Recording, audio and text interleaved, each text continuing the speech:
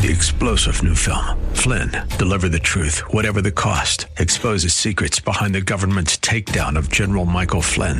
Flynn knew what the intel world had been up to. He ordered the first audit of the use of contractors. This set off alarm bells. He told the truth. He was the most dangerous person for Donald Trump to hire. They had to get rid of Flynn.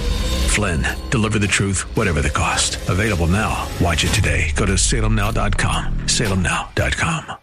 50. The following program is sponsored by Rosenthal Wealth Management. It's time now for Making Money Sense, live with Larry Rosenthal. Larry is recognized as one of the nation's leading financial and retirement planners and is here to answer your questions right now. Author, speaker, and talk show host Larry Rosenthal is dedicated to teaching others financial stewardship from a biblical point of view. Call Larry now. Studio lines are open at 855-ROSE-123. That's 855-767-3123. Making Money Sense is on the air.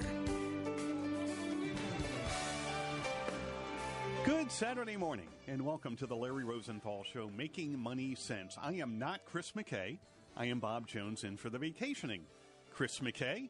Chris is spending some time with church and family duties, so you are stuck with Bob in the back on this Saturday morning.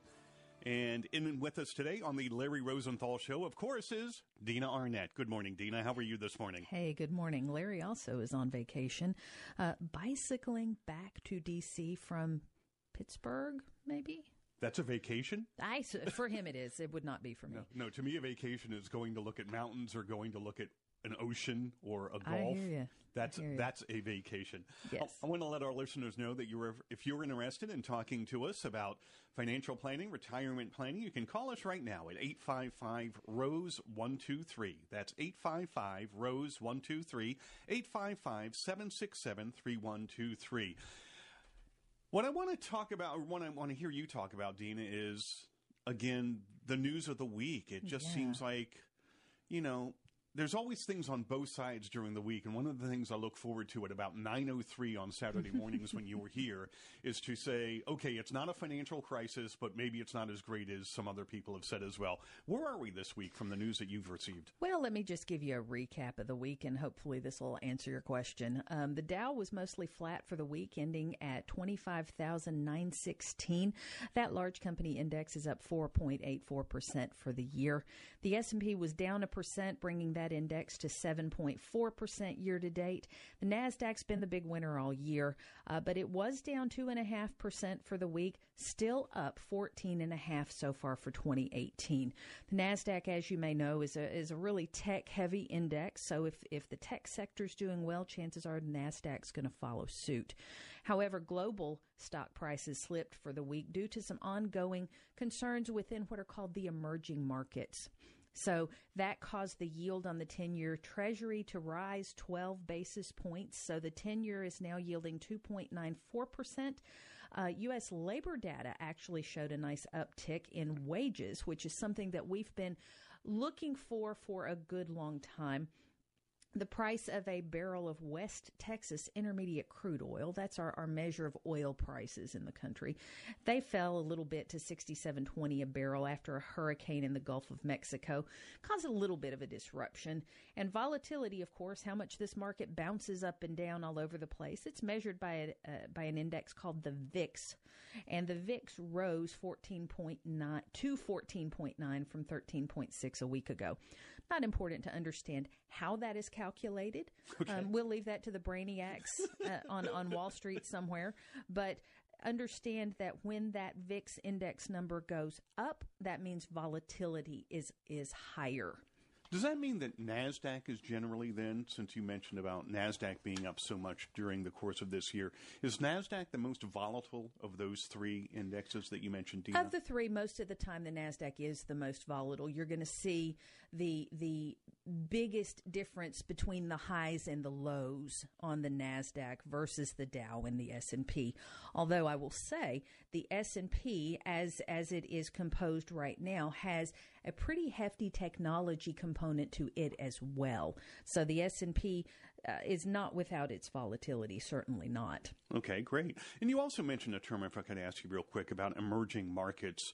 I would assume an emerging market is not the one that goes to those G9 summits that they have in Asia every year. Is that correct? No. When, in fact, the emerging markets news this week really has to do with South Africa and Indonesia. So, for example, South Africa this week fell into a technical recession, which is 2 back-to-back quarters of falling GDP. It's their first recession since 2009, and Indonesia was forced to take some action to protect its currency this week. So these are not large developed countries like we think of the United States or Canada or Australia. These are smaller countries that are, dare we say, developing. Their middle classes are growing, but they do not have perhaps the central banking structure that we have. They don't have the monetary backing that we have as a developed nation. So we as investors and you as an analyst keep an eye on these because of why? Well, of course, when we look at investment opportunities, we look at what's happening today. We look at the things that we think are going to make money for you today. And then we also try to look down the timeline and say, okay, when the U.S. economy slows down, and it eventually will, where are those economies that we think will pick up as we're slowing down?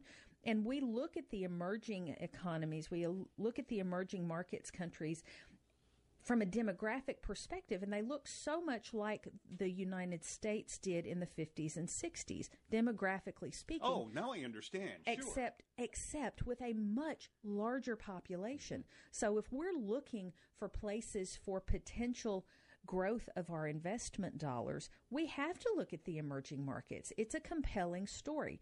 But back to your volatility question, we have to also be mindful that those emerging markets economies, those emerging markets investment opportunities are going to come with a high degree of volatility, much more so than our domestic indices, even more so than the NASDAQ. And that's just because of where they are as a developing country, correct? Well, it is. And the emerging markets economies, the growth or the decline of the stock values associated with those various countries can turn more quickly based on a headline. There's some fear or some uncertainty built in to investing in emerging markets that's not as prevalent when you're investing domestically. There's a lot more research that goes into picking emerging markets stocks to invest in, and sometimes it's harder to get the data that you need. I can go on Yahoo Finance today and find just about any data point that I want on any publicly traded United States company. Which means our listener can do exactly the same thing. Absolutely. Yeah. Absolutely. Not as easy on foreign companies, especially, again, those emerging markets companies. Now, you had mentioned the wages and that unemployment number that also came out. I'm just wondering, the news media just made it a big deal. And I think I just want to ask you, is it a big deal? Well, they used historical references to say that's a big deal. And that's the thing that we have to go on, right? Average hourly earnings rose at a 2.9% annual rate. That is the fastest rate that we have had in wages since May of 2009. So is it a big deal? I think yes. I think so, too, when I saw all the news comments about it. Well, when we think back, May of 2009, think where we were in this country, think where we were fiscally and economically. We had just come out of a horrible recession.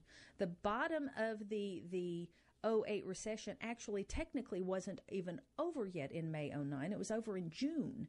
So when we look at the fact that we haven't seen an earnings growth at this pace since the bottom of the recession, I do think that's a material data point for us. Surprising number to you when you saw that number come out earlier this week? Well, we had a similar number at the beginning of the year. That's what toppled the markets at the end of January. What I see happening here is now we've got two very strong data points in 2018 as it relates to wages. When we had the first data point at the end of January, that I think it was the same percentage, maybe maybe 2.6. Don't quote me on that. But it was, the question in our industry was, is this a fluke? Is this a one-off? Well, now we've got another data point that's pointing to the same thing. Now that looks like a trend. What do they say in sports? 2 becomes a winning streak. Oh, there you go. Yeah. But we have to watch this and say, okay, this is great. Now we've got 2 similar data points in the same year. This could be the beginning of a trend. And if we're investing and if we're looking at things to point us in a direction as investors, the next question is this an early signal of some sort of inflation?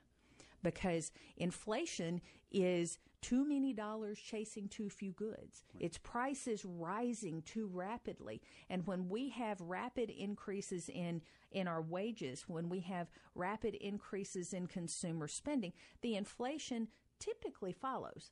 Now, 2.9% wage growth, that's not just knocking the cover off the ball. It's a nice number. It's a bigger number than we've had in a very long time. But it's not... This does not, to me, say, oh, no, we're now facing this tsunami of inflation. That's not what this says to me. It says to me that, hey, wow, the labor force is very tight. The job market has openings that we're not able to fill. And now the next logical piece of this is that wages will go up. And that was my point, is that when I saw that number, Dina, I was thinking that will give probably some employees in certain industries and certain trades the ammunition they need to maybe ask for that raise in 2019. Is that a fair way to look at that 2.6 number, or am I just extrapolating a little bit too much here? It remains to be seen. Okay. It is. I think workers have a better shot of pushing for a pay increase now because there are job openings out there that employers can't fill. So do you want to keep your talent on board? Do you want to keep the people who have done so well for you? Well, maybe give them a little more money. I'll tell you what, I will ask Chris. I'm okay for that. I will ask Chris and Larry for a raise, and I'll let you know the next time we're together just how it turns out. All right. You were listening to the Larry Rosenthal Show. Again, if you have a question for Dina, please give us a call at 855-ROSE-123. That's 855-ROSE-123, 855-767-3123. Dina? So we are always watching data points. We're always looking for signs of the next recession. We're always looking for signs of inflation. And while the income, the average hourly earnings increase is a good data point, the non-farm payrolls was a really good data point this week. Also, non-farm payrolls rose higher than expected, 201,000 jobs added, and the unemployment rate remained at 3.9%. So if I'm making the case for some coming inflation, I'm starting to sort of lay the groundwork here. And then I go to the manufacturing and service sectors, and the manufacturing index called the PMI, when this thing goes up, and it goes up rapidly, that's an inflationary signal. The manufacturing index rose to a 14-year high of 61.3 from 58.1 in July. Again, not a huge increase, but it's notable. It's definitely eye-catching, and the non-manufacturing increase also rose. So we're seeing an economy that is moving forward. It's chugging along. Jobs are there. Income is going up. Manufacturing is going up. Non-manufacturing services are going up. So to me, those things say inflation could be rearing its head for us, and it's been quite a while since we've had measurable concerning inflation. So for our listeners, are these numbers that we should be reacting to or just watching right now? Just watch at this point. Okay. And that's what we're doing. We're watching it. Again, two consecutive data points does not a trend make, but it's eye-catching, and it's certainly waving a flag saying, hey, watch this. So the next time we see each other in a month or so, some of these numbers, or the next quarter or so, if some of these numbers continue that trend, that may be where you have some advice for us based on those numbers. Could be. Yeah. Could be. Okay.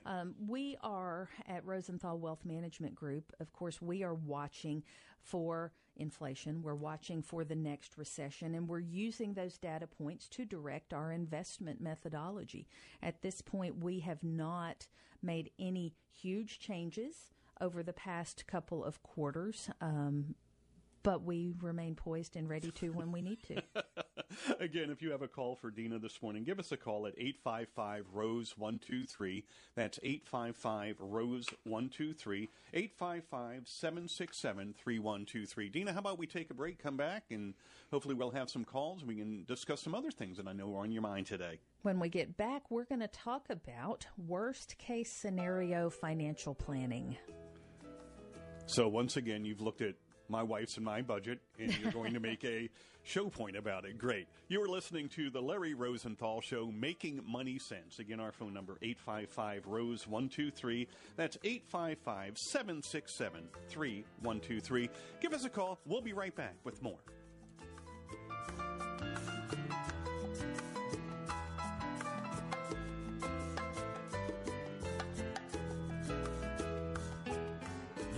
Listening to Making Money Sense live with Larry Rosenthal. Phone lines are open for your retirement and financial planning questions at 855-ROSE-123. That's 855-767-3123. More Making Money Sense in a moment. Housing prices and interest rates have started to move up. This may be your last chance to take advantage of low rates and housing bargains. If you're considering purchasing a home within the next year, you need to call Troy Terrell at McLean Mortgage First to take advantage of his Loan First program. This can give you a winning bid over the competition, even when you come up against cash offers. The Loan First program will have you fully pre-approved so that you understand all aspects of your loan before you start looking for your dream home. Buy in confidence when you have your Loan First certificate, which shows the seller your loan is already pre-approved and they can avoid any unnecessary negative surprises at settlement. Troy's been helping homeowners for over 20 years in the D.C. metro area, and he and his team are ready to help you. Call him today at 571-490-7117. That's 571-490-7117 for your Loan First pre-approved certificate. 571-490-7117, or simply visit his website at anyhomeloans.com. Remember, you want control when you're making an offer on a home. Get your Loan First certificate. Call Troy Terrell at McLean Mortgage, 571-490-7117. Troy Terrell and McLean Mortgage Corporation's NMLS number 5618 and 99665.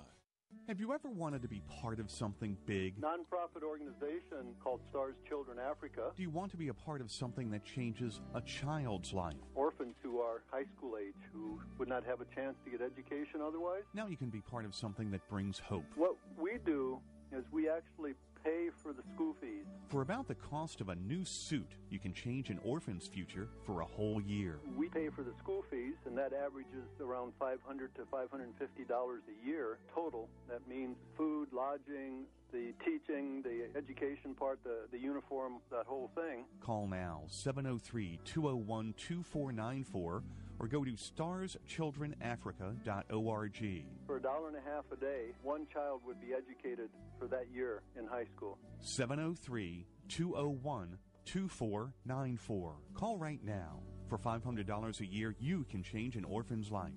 703-201-2494. You're listening to The Larry Rosenthal Show.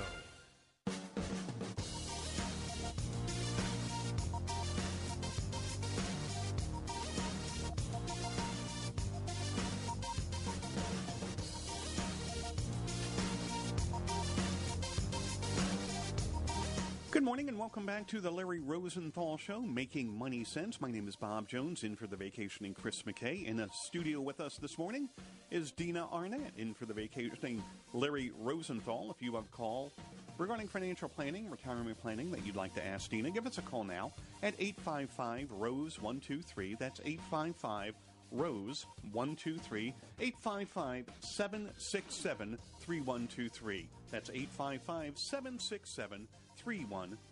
Dina? All right. I said before the break we're going to talk about worst-case scenario financial planning. You know, it's very easy to get enthralled with the investment piece, the retirement planning piece, the college planning piece, and all of these things that are predicated on life going smoothly. And so many times I have clients call and they say, I've had a speed bump in the road. I need you to help me work around it. I've had this thing happen or that thing happen, and it was not according to plan. And now we have to react. So I want to talk today about how to do this worst case scenario planning in advance while life is good and things are running smoothly. That way, when these surprises come, it's not quite as awful, at least not financially speaking. Before we get into this, let's talk to Nick in Silver Spring. Nick has a question about bonds, and it sounds like Nick is a new investor, Dina, so this could be interesting for us as well. Nick, good morning. You're on the air with us on Making Money Sense. Good morning. Nick, are you there? Yep, I'm here. Hi, you're on the air. What can I help you with? Hey, good morning. I just had a question about first-time buyers of bonds. Are you talking U.S. savings bonds? U.S. savings bonds, yes. What are your feelings on that as far as being a first-timer? Okay, so you have never invested in anything else before? No, I've had standard stocks, but very small, just kind of dabbling. But I'd like to start putting our money towards U.S. savings bonds. Okay. But very much a novice. Very good. Well, let's talk about what savings bonds are. These are Series EE bonds, and they have a maturity of 30 years. When you purchase them, you're purchasing them at half the cost of their face value. So if you buy a $100 Series EE bond, you're going to be paying $50 for it. And that will accrue interest over the next 30 years. You can buy amounts from $25 all the way up to $10,000. So it's a nice conservative way to accumulate some money. The interest paid on these isn't very good right now, and whatever interest you lock in at today, that's the interest that you're going to have for the life of the bond. So I wouldn't go putting a ton of money into them. There are some, if you have children, there are some college planning advantages for U.S. savings bonds. If you meet certain criteria, then the interest on those savings bonds is non-taxable if used to pay for college. So there can be some upside to the savings bonds. I don't think it's the be-all, end-all, but it is a nice supplement to the other savings that you do. Thank you. And that's very much what we're looking for, something conservative, a good way to start. And I do see that the economy is moving in a forward direction. Very good, Nick. Thank you for the question. Thank you. Have a great day. Nick, thank you for calling. You can dial into us right now. We have available and open lines at 855-ROSE-123, 855-767-3123. Dina? So I was talking about worst-case scenario planning, and whenever we do a financial plan for a client, we talk about your goals. When do you want to retire? When do you want to move into your dream home? When do you want to send your children to college, and how much do you want to pay toward their education?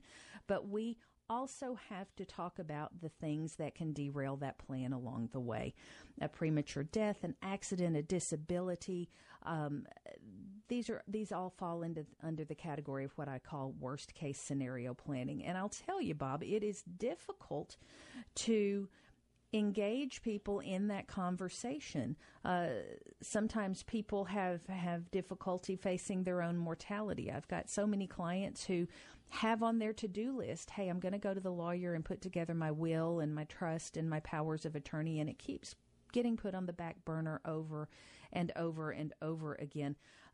It is sometimes because of a lack of time to do those things. It absolutely takes time to sit down and hammer out and write out what your wishes are. Sometimes it's a little bit scary because you don't know what you don't know. Ooh. Sometimes it's difficult to look at a situation and say, okay, these are definitely my next steps, because if you're working for the federal government, or you're working in a bank, or you're a teacher, or you're a doctor, or a therapist, or whatever your profession in life is, maybe you don't feel that you have enough knowledge to make these decisions. The biggest reason I think people don't do this is quite simply fear of the unknown. It's difficult to look at this type of planning with a clear head, because you're talking about, hey, what do I want for my family if I'm not here or I'm not able to do these things for them? And you see that, right? I see it all the time. It's a difficult conversation, and I've seen every spectrum of this. I have seen people who have planned everything down to the color of dress that they wore in their casket when they died, to people who have left their entire estate to the determination of whatever state they lived in. So I'm here today to encourage everyone to spend some time thinking about what your worst case scenario might be, and then work with your financial planner or your attorney or your financial planning dream team to put some measures in place. I would think, though, that at least if they were talking to you, they were ready to take that first step that you were talking? Not necessarily. Oh, not necessarily. Okay. So many people think that financial planning is simply investing money. Of course it is. And it's not. Hey, I can't do financial planning without that. Okay, we've got to have some means to retire, some means to buy a house, some means to keep food on the table. Money's part of the equation, certainly, but it's only one piece of it. We have to plan for the financial emergency. So I've got some steps for our listeners to follow to plan for these various financial emergencies. And hey, we can make these plans and we can put these provisions in place. And if none of these things ever transpire, that's lovely too. It's not a waste of time to go through this at all. Absolutely not. The very first step for preparing for the unexpected is to have a solid emergency fund in place.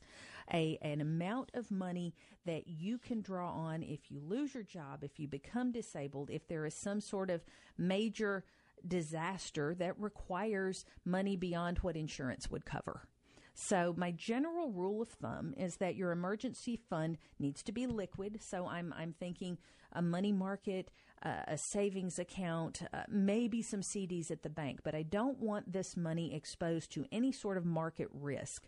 I don't want to run the chance that you need the money and the market is down and you have less than you need.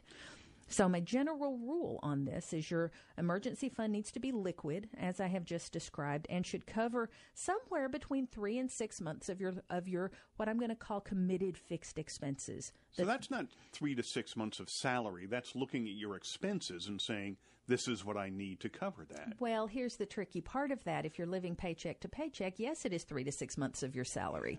If you have done the detail work and you understand which pieces of your budget are fixed and required versus those things that are nice to have and discretionary, I would say 3 to 6 months of the required things. Okay. Your mortgage, your food, your utilities, your car payment, add all that stuff up, and you need at least 3 months worth of that to be really, really super secure and have a well-developed emergency fund. You need 6 months worth.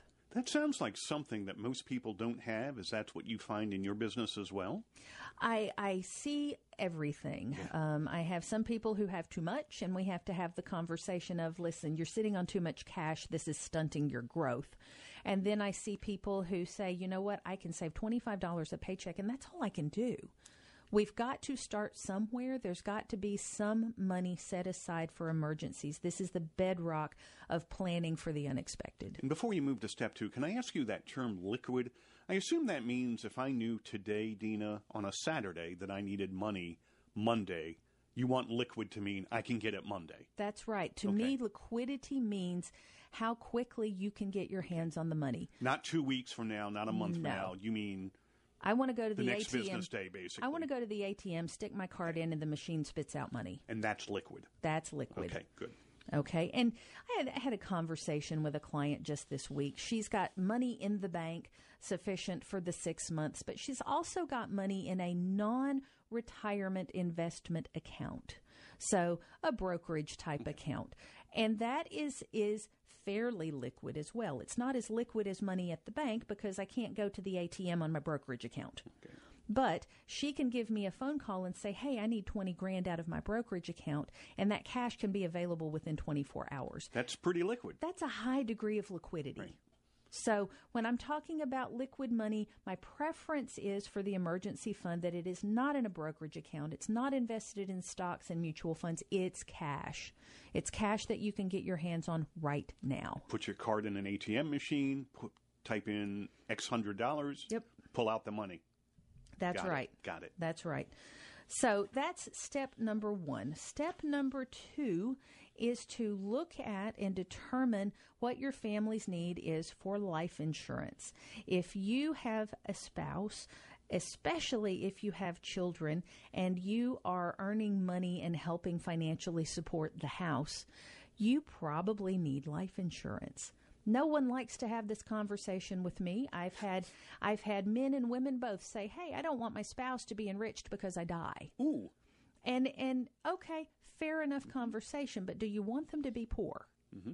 Do you want them to be financially devastated because you're no longer around to earn a paycheck to help send the kids to school and keep the lights on? So the life insurance conversation is very practical, where you provide some sort of income or input to the family. In the event of your passing. Correct. Got it. Correct. And when I say input to the family, I'm not just talking about a paycheck. Stay-at-home parents also need life insurance, where we've got one parent working and the other staying at home, perhaps to homeschool or raise young children. There would be a definite financial deficit if that stay-at-homer were no longer there. Or the other way around, for that matter. Well, yes, Yeah. but I'm specifically talking about the stay-at-home person, Right. because it's easy to see where the income earner needs the life insurance. That's a very easy thing to discuss. It's easy to understand. But the person who is at home raising the kids and keeping the house, there's an economic impact there as well. A value, yes. If that person is unable to continue providing that, someone else is going to have to. And that someone else is going to want a paycheck for doing it. So there's a need to examine the life insurance coverage on both spouses, both partners in a family. And if there's no life insurance, or if there's a situation where you're underinsured, we need to look at a way to close that gap. How do we know if we're overinsured, underinsured, or correctly? I love that question. We do this through financial planning. I have a module in the financial plan that I do for my clients called a life insurance gap analysis. And the math that goes into this gap analysis is quite simply looking at your income and expenses and looking at what you want to happen for your family if you die young. So, for example, if you have a mortgage on the house and you pass away, do you want your spouse to have that house paid off? If the answer is yes, you need enough insurance to make sure that happens. If your goal is to send your children to college and you die young, do you want to still be able to pay for your kids to go to college? If so, you may need life insurance to make that happen. So depending on the stage of your life, that insurance number could be greatly different in Absolutely. one circumstance to the other. Well, and quite often when we're doing the life insurance gap analysis, we do it in chunks of what I call your economic timeline. So when the children are young and they have not yet started college, you're in these expensive years. You're in these years where, quite frankly, your budget is higher than it is when the kids have flown the nest and moved out on their own. Does that ever happen, Dina? I'm just kidding. In my experience, I've seen it happen. I've heard of it. Just kidding. I understand. You have a higher need for life insurance at the earlier stage of the family. Which is probably the least amount of time that you're thinking about life insurance is when you need it the most. Well, and it's quite often the period of time when the budget is the tightest. And we're going through and we're looking at things and we're saying, okay, you need this amount of life insurance to take care of your family if you're not here to do it. And they're saying, but my budget's already stretched so tight. How am I going to afford this? Good financial planning will help answer those questions. What I find in so many cases is that as you age, that need for life insurance goes down. So I will run the financial plan looking at different segments of life. We look at the segment when the kids are at home. We look at the segment when the kids are in college. And then we look at the segment of life when you're empty nesting and you're propelling toward those retirement years. That need for life insurance is typically going to go down. So we may sometimes have 2 or 3 different policies of different lengths of time that will cover the different pieces of that timeline. Dina, I thought you were going to say everybody needs $1 million of life insurance. No. And what you're telling me is that your needs definitely are different than my needs at our stages of life and where we are in life. And our listeners could be as various from one end of the scale or the other. It's not a number. There is a number, right, but it's not the same number for everyone. I thought you were going to say everybody needs $500,000 of life insurance. I'm not going to lie about that. No. And you're telling me just the opposite. I am telling you the opposite, and that's why financial planning is so important, because what is applicable for you and your life situation may be very different than what's applicable for me and mine. So the big worst case scenario planning takeaway when we're talking about life insurance is to get with a planner and calculate your number. Understand what your number is and find the most cost-effective way to put that into place. And understand the amount of time that you need that particular level of coverage. It's probably not forever. Okay. Sometimes we can't get to that number, which we'll call, for the sake of argument, X, the amount of insurance we need. But you would be happy if we at least tried to approach X. Is that correct? There are so many financial planning circumstances where I have said to clients, something is better than nothing. Mm-hmm. And in life insurance planning, absolutely, I have that same mantra. I would rather you have some coverage for your family to help get them closer to their goals than have nothing at all. And for many of us, life insurance is a benefit of a full-time job position as well. I'm assuming that's something we can take advantage of with little or no expense. The employer-provided life insurance that's out there is great for you while you're working for that employer. And in cases where you may not be able to acquire coverage on your own, maybe because of some health concerns, an employer-provided policy is absolutely a go-to. And so many times, if you change employers, they give you the opportunity to take that coverage with you. It becomes portable. But my preference is always that you have your own private coverage that we don't have to worry about changing when you change employers.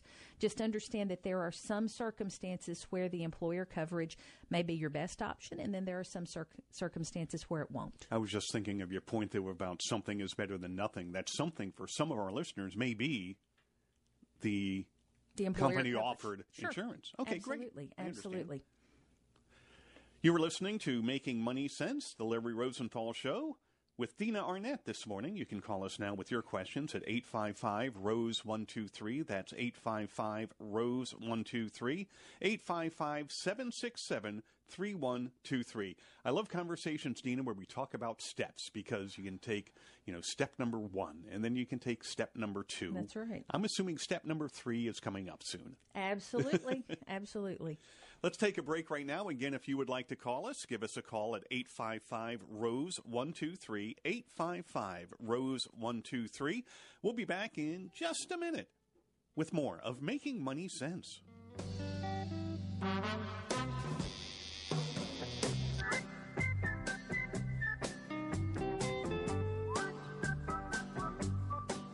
You are listening to Making Money Sense live with Larry Rosenthal. Phone lines are open for your retirement and financial planning questions at 855-ROSE-123. That's 855-767-3123. More Making Money Sense in a moment.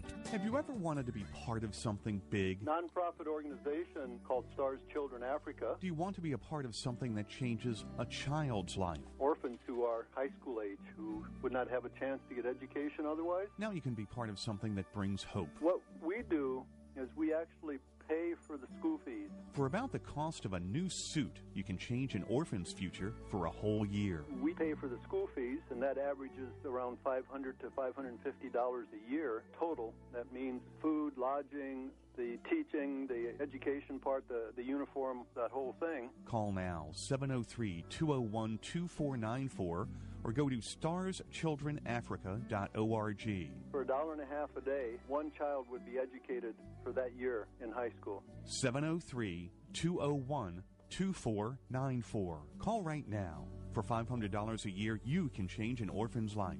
703-201-2494.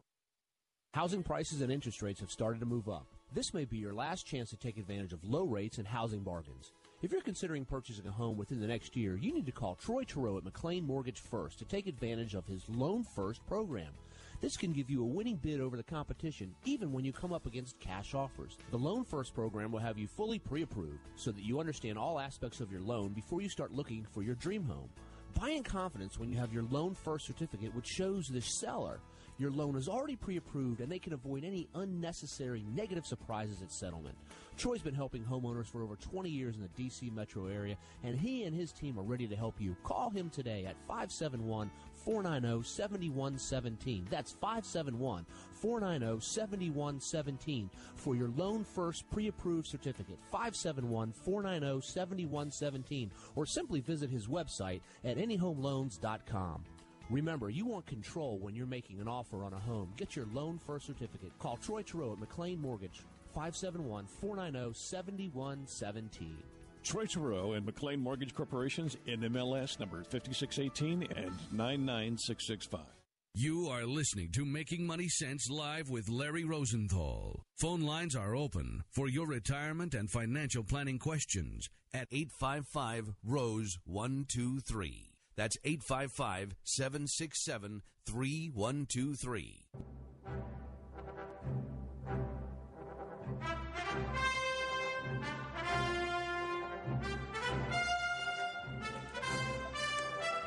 Where did that music come from? That's so fantastic. You are listening to Making Money Sense, the Larry Rosenthal Show. You can give us a call now with your financial planning or retirement planning question at 855-ROSE-123, 855-ROSE-123. That's 855-767-3123. In studio with us this morning is Dina Arnett with Larry on Vacation. And again, give us a call, 855-ROSE-123. We were talking about life insurance just a minute ago, and oddly enough, we have a phone call from Penny who would like to know about life insurance for children. Good morning, Penny.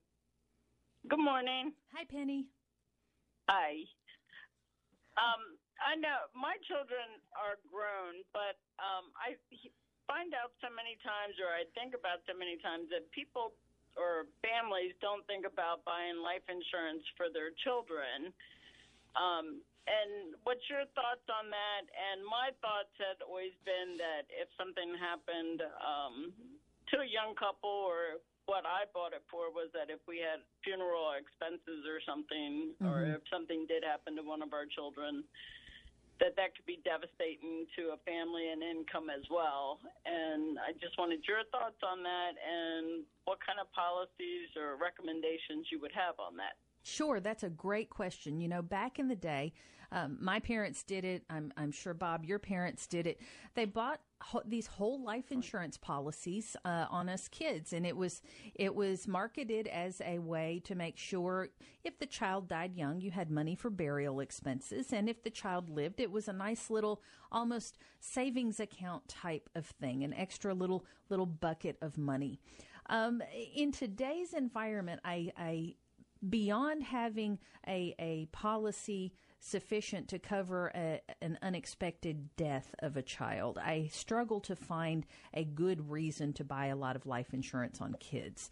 The funeral planning aspect aside, because that's such a rare thing. The life expectancy for children is many, many years. So that instance aside, I don't fully buy into the notion that a whole life policy is a great way to save money for kids.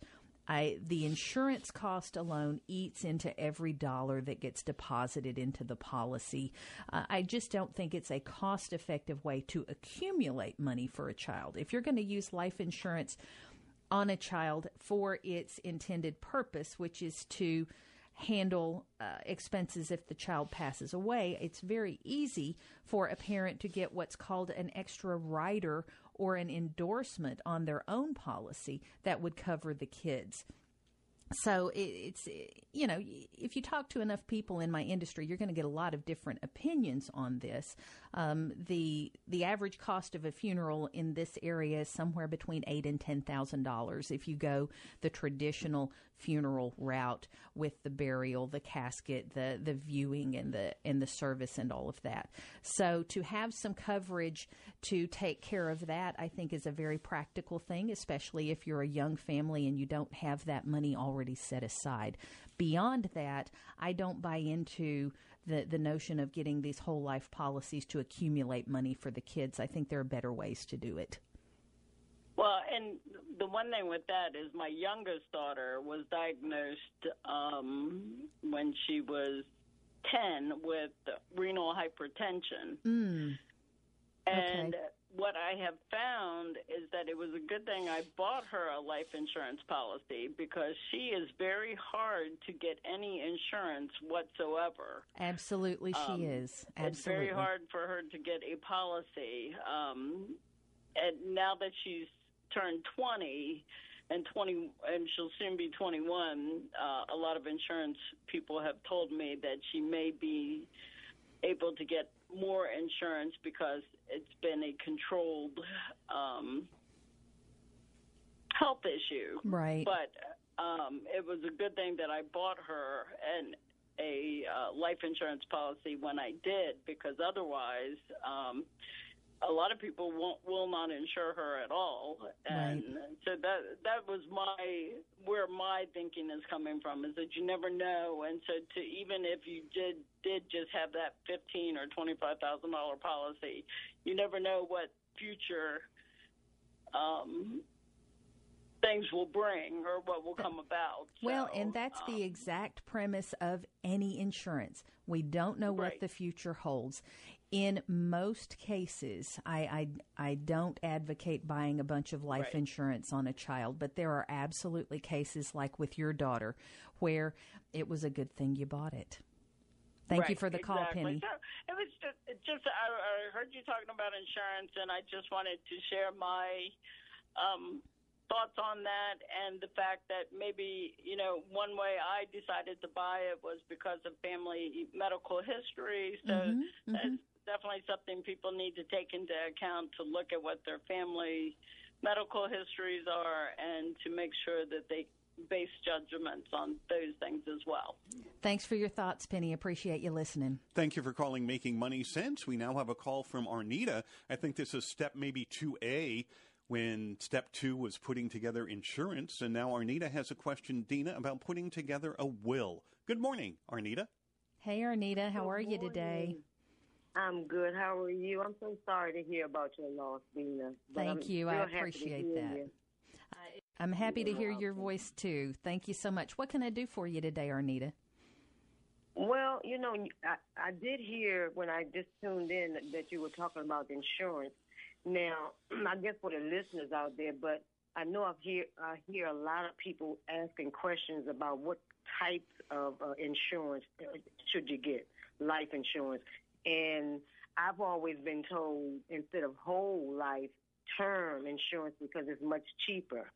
So do you agree? Well, it's just like Bob and I were talking about earlier, Arnita. It depends on your circumstance.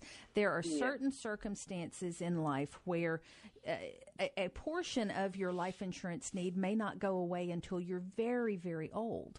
So, and it's hard for me to get a term insurance policy that's going to last you until you're 80 or 90 years old. So that's where the whole life or the universal life or what I will call permanent insurance, that's where that type of insurance is most important. Where there are insurance needs that go away over time. So let's say you're within 10 years of sending your kids to college.